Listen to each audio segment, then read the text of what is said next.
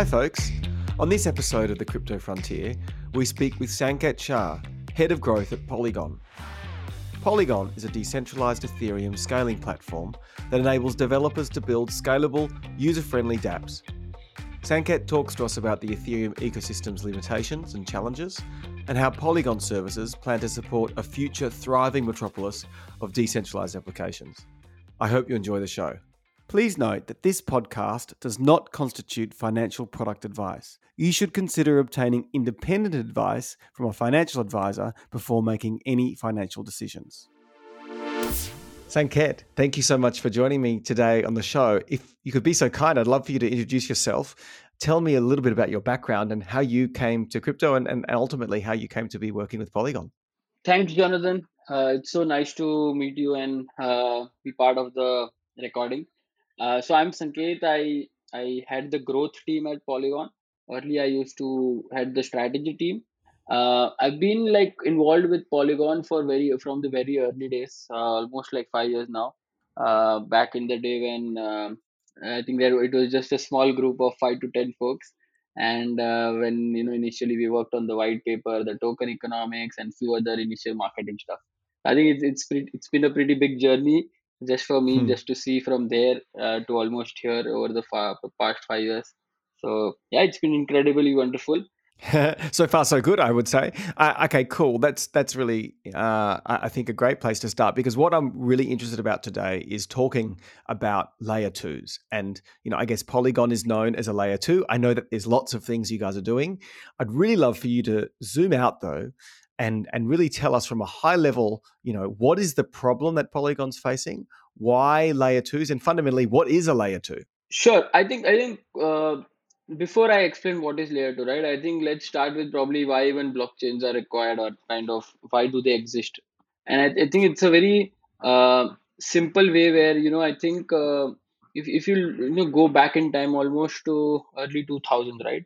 And I think if you see how the internet has evolved, it was more of an internet of information. So if you see from like I think around early 2000s to almost 2010 or maybe even beyond, you see like people used to always talk about data and information, and people who had that sort of thing, which are like the current big tech, where they have vast amounts of data, and I think they've used those things to leverage their platforms and make it better. And it worked for let's say some time until people started distrusting them. And I think trust is where I want to highlight. And I think this has been a recurring theme if you look at over the last 50 years, maybe how the technology has evolved. And I think it has always to do with trusting someone. And I think that's where I think blockchains fundamentally kind of comes in, where there are two major things. One is what blockchains promise is the ability to not trust anyone, but still be able to trust the system working well. And I think that they do it very simply, by distributing that trust rather than centralizing that trust. So in other words, I think if you look at, let's say, Facebook or Amazon right now, people, or Apple for that matter, people trust the platform or the company in itself. And I think it works well until it doesn't, because yeah, you never know, today you trust them, probably let's say 3 years later you don't. But I think what blockchains fundamentally allow you to do is distributed trust, which means like it can be you, me, or anyone who can be part of, let's say, a very big network. And you don't need to trust anyone. You just distribute that trust, so much so that there are these basic rules that everyone follows, and as long as they are good, you have a very well functioning network. And I think with that, I would want to piggyback on this. What this fundamentally allows us to do better is, how web 2, or I think the early from 2000 to almost 2010 was internet of information. This era is more of an internet of value, because when you look at it in a very high level, right? I think right now, because you remove or eliminate the trust, or not eliminate but minimize the trust in the system, there is much more like people are much more comfortable sharing value over it. And I think that's kind of how web3 has evolved over time.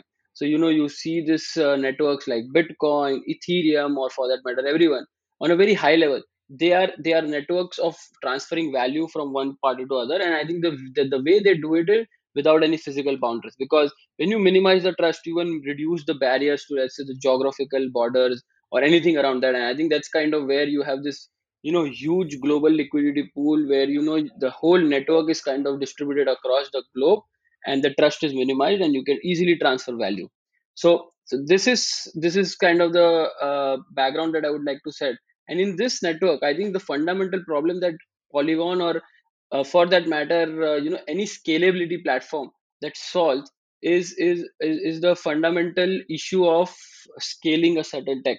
Because as I said, right, I think this trusted network, the trust minimized network, it works well when there are few entities. But I think as you kind of grow, there are same issues, Mm. and around that same thing. And I think that's kind of where layer 2 comes in. And I think a good example here is, I would use examples of cities, or real estate. If you see how even cities have evolved over time. Let's take for example a city of New York, right? For the longest time, I think, let's say go 50 back years in time, I think there was not much population, there was not much growth that was happening, and everyone kind of was happy. So be it, let's say, whichever part of the New York City you are in. But over time, I think if you see, things start getting crowded, and right now I think Manhattan is probably the most densest city, or I would say part of New York, compared to, let's say, the Brooklyns or the Queens or Bronx of the world. And I think the way they try to scale is, either you build bridges, or either you build sort of some sort of a way which allows you to do more with the same space, which in case of Manhattan was mainly skyscraper. So I think that's what fundamentally blockchains right now are kind of going through, where you are in this 1950s era, where things are kind of very early. There are people, but there are not many people.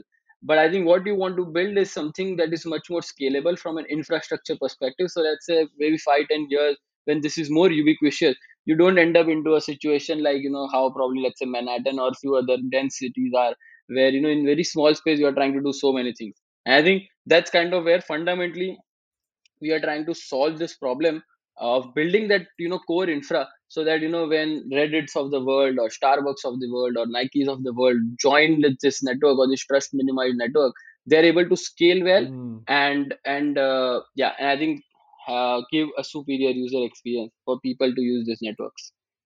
I think that's a great way of framing it. I like the city example. In I can imagine us, in 1950s New York right now, low rise New York, and yeah, the what we're building, I guess, and what you guys are building, and specifically are the pieces of the puzzle that allow then a scaled, more dense infrastructure, or more dense capacity. So one thing I'd like to talk about then is, okay, how then Polygon works, because these different solutions, fundamentally, we have a blocker. People like the idea of using these trustless networks. I think that was an excellent framing. People are very interested in building services using trustless networks, especially where value transfer is kind of critical to the project. I think that's um, you know both well known, and also the problems facing people using the infrastructure are well known, which is that the costs are so high. So we replace the kind of trust component, which is a critical failure, with a cost component, and we're trying to now solve for cost. So tell me a little bit about how Polygon solves for this, and the kind of things that it does, what it did first. Let's go backwards in time. What were the first things that it did, and then we can broaden out perhaps to some of the other solutions that you guys are building. Yeah, so I think I'll try to keep it very objective, so it's easier to understand. So I think let's talk about where, let's say, Ethereum kind of sits in, right? And I think Ethereum and Bitcoin are probably the best examples of a very good distributed trust minimized network right now. And I think fundamentally there are problems in terms of how you can scale them as a network, mainly because if you want, let's say, high security. And when I say security, I think it means like, people not, I think the cost of attacks is much higher. Like, I think very simply to put it. So if you need high security, if you need high decentralization, and if you need high scalability, this all of these three things are not together possible for a network, mainly because you are trying to optimize for your minimization of trust. I think that's fundamentally, the constraints that you work with.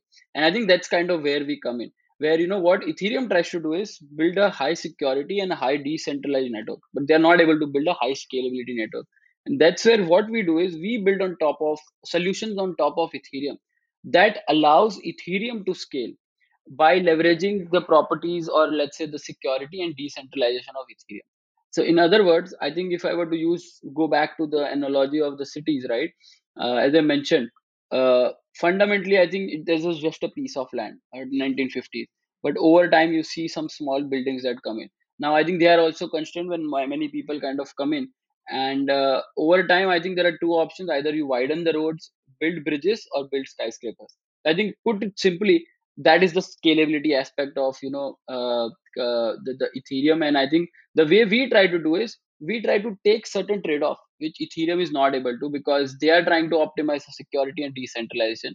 And I think that's kind of where, currently, if I were to give an example of one of our solutions, right, which is the Polygon POS chain, there I think the way we have done is limit the number of, let's say, validators fundamentally, so that what ends up happening is it's a pretty distributed system. 100 validators is a good number, like in terms of distribution, compared to what, let's say, Ethereum, which is more than, I would say, 10,000. So I think it's much lesser. So I think that's kind of the trade-off, for example, that we have taken. And I think similarly there are multiple ways that, depending on, let's say, what certain trade-offs you are okay with, you take that and you can build like multiple such solutions, because scalability in very simple sense is always about trade-off.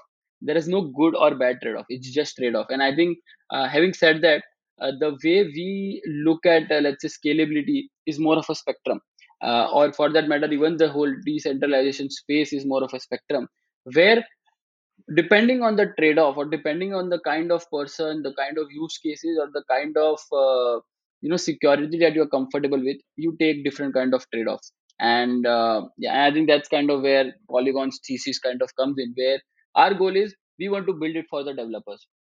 And let's say there are multitudes of developers who, some are okay with, let's say, good user experience, but let's decentralization, so that they have some bit of control over, let's say, the user experience. On the other hand, you have someone who is, very maximalist in some sense, and they are very particular about this, and they cater to those set of users, so they care more about, let's say, decentralization, but less with, let's say, user experience. And I think that's kind of where, in that whole spectrum, if you imagine a semicircular arc, right, it starts from, depending on the good user experience in terms of things you control, versus, let's say, decentralization, and you can have multiple sets of solutions that you can build as a scalability, to improve the scalability. And I think that's kind of where our 3 4 different products that so far we have built kind of life. But yeah. That I think that's a great description. I'd love to, for those people who are a little bit more technical. We don't have to get into the engineering, but even if you could kind of name some of the products so people know what you're talking about when you're talking about these kind of developer driven solutions that meet the user experience and the kind of scalability needs. Yeah, so I think let me start with Polygon POS, right? For I think, so Polygon POS is 100% EVM compatible chain, which I mentioned has a slightly a trade-off in terms of the number of validators that are there. What it allows people to do is get going immediately. So as a developer, I have an app on Ethereum. I can just port it immediately, within like 30 minutes, and I can be on Polygon POS. I think from a developer standpoint, this is very good. From a user standpoint, this is very good, because the addresses remain the same tooling is there, and it just works. But I think the problem with this is this only scales up to a certain point, which is, I think, based on, I think, the real world behavior that we have seen, it has peaked almost at 10x the actual throughput of, let's say, Ethereum, which is good, but it's not that good, because when you're looking for exponential scalability, this is okay. I think 10x is not that big of a number. And that's kind of where, we have something called Polygon Supernet, which is more of a dedicated public blockchain, which is trying to optimize for, let's say, certain use cases. For that, for example, I think, let's say, you're building, let's say, an NFT app, or you're trying to cater to, let's say, more than 10 million to 20 million users, and here you want to have a control of user experience. You want to, you don't want to be at the mercy of everyone else on the chain. And I think a good analogy to explain this is, how internet has evolved as a shared server versus a dedicated server. Like, I think if you go back in time again, in early 2000s, people had this shared server, like everything was on a shared server, it was slow internet and everything. But I think as things evolved, 10 years later, everyone was more on a dedicated server. So because the bandwidth increased, the throughput required increased, the use cases kind of evolved over that time. And I think this is our way to position that when, let's say, blockchains are ready, or when you have like maybe hundreds of millions of users joining in, they won't come in via the shared server, because yeah, there are goods and bads around it. They would want a dedicated chain, which means like they would have a dedicated block space for them. That's kind of where Polygon Supernet is trying to position itself. And the third, which is the most important one, is something called Polygon ZK EVM, which I think is kind of the holy grail of all of these scalability solutions. Because uh, in a very simple way, I think, just to go back to our city analogy, right? I think everyone would like to have the culture and the vibe of, let's say, Manhattan as a place versus, let's say, Texas as a place, where you have like bunch of abundance land and like people around it. But I think the reality is that's not possible. Like, everyone is kind of good in their own way. But I think with ZKVM, with the given trade-off, especially with the way zero knowledge technology works, right? You can have the best of both worlds. And I think that's something that we have recently launched, and it's on the testnet. And that's something that we expect that will be the holy grail, and this will allow people to have the best of both worlds and lie between, let's say, in between the spectrum that I was mentioning earlier. Yeah. I mean, I think today is not the right day to go into ZK EVM development. I've actually have done an episode on ZK before. Obviously there's different groups trying to build out ZK rollups and other methods, but I think the Polygon one is certainly one that we could potentially return to at some point in the future, maybe when it's live. That could be a really interesting discussion. Okay, cool. Well, I think there's obviously a suite of things you guys are doing um, from the point of view of building scalability tools for blockchain, and in particular for Ethereum.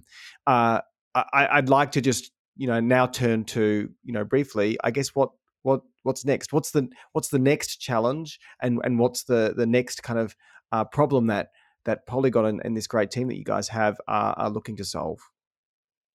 So I think the problem is still the same, which is building infrastructure to support mass adoption of users. Because fundamentally, right now, one of the biggest things is, and this is like a long debate, which is around, like, do we build the infra or do we build the applications that are built on top of infra? I think the way we look at it is you need to do both at the same time, in some sense. So that's where we are focusing on building the infra, but at the same time, if you see the recent news around, let's say, Reddit launching on Polygon, or Starbucks ODC as a loyalty platform building on Polygon, or recently yesterday how Nike created or choose Polygon for their Web3 experiences. I think that's kind of our way to trying to solve for some of this problem. Where I think the most important thing is, okay, now you have all this infra ready. What do you do now? You need to get more people on top of this, so that whatever I think we end up doing, right, people are actually able to use these products, because eventually that is what matters. And I think use them for the right reasons. And I think that's kind of where the principle, or the Web3 ethos kind of comes in.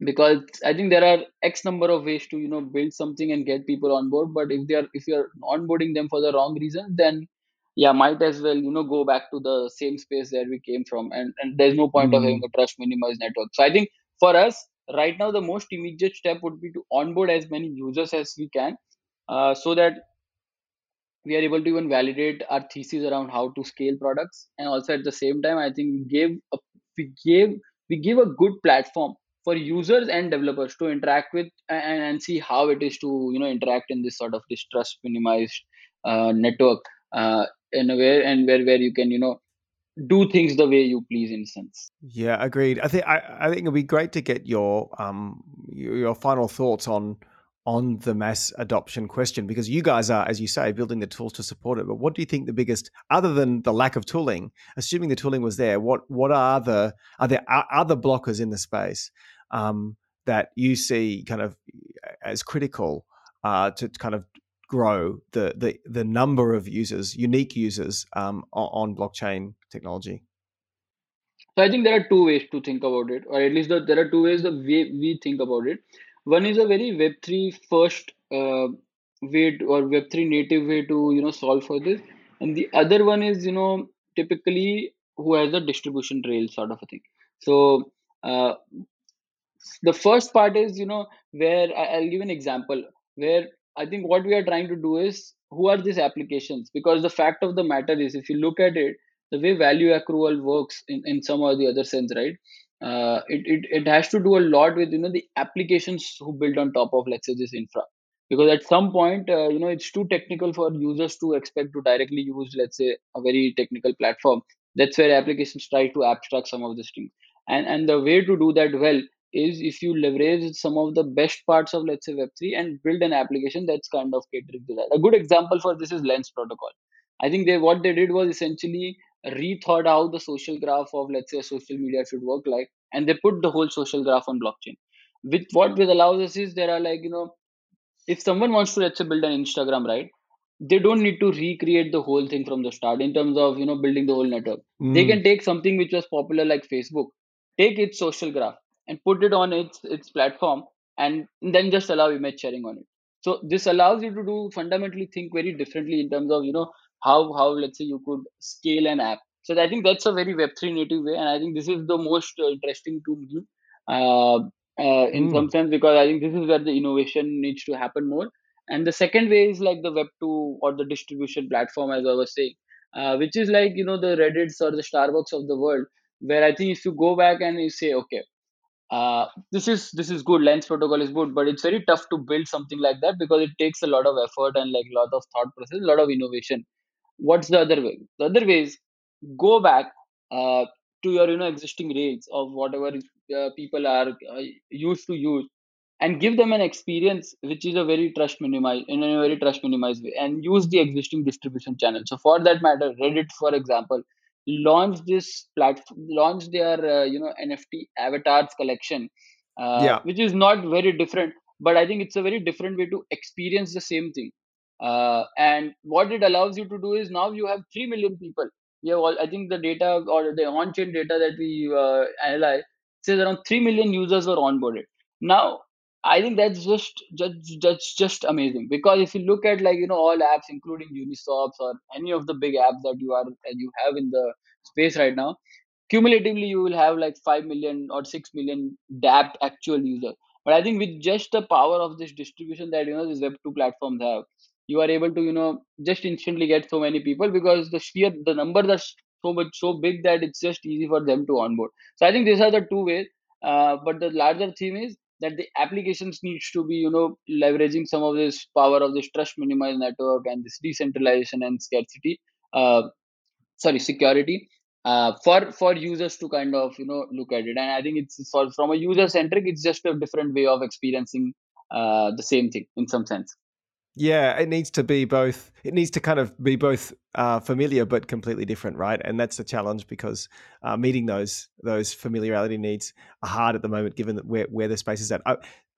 Sankeet, I really appreciate your time today. It's been a really excellent conversation. I've enjoyed your insight, especially your kind of personal views, as well as the overview of Polygon and in particular what we're facing at the moment, which is the early days really of trustless infrastructure. So thanks again, and wishing you all the best. Thank you so much, Jonathan. Thanks everyone for joining me on this show and for tuning in. Make sure you subscribe and review on your podcast platform of choice, and we'll make sure we take you right to the edge of the crypto frontier. And remember, you can learn more about all things crypto by visiting kraken.com/learn.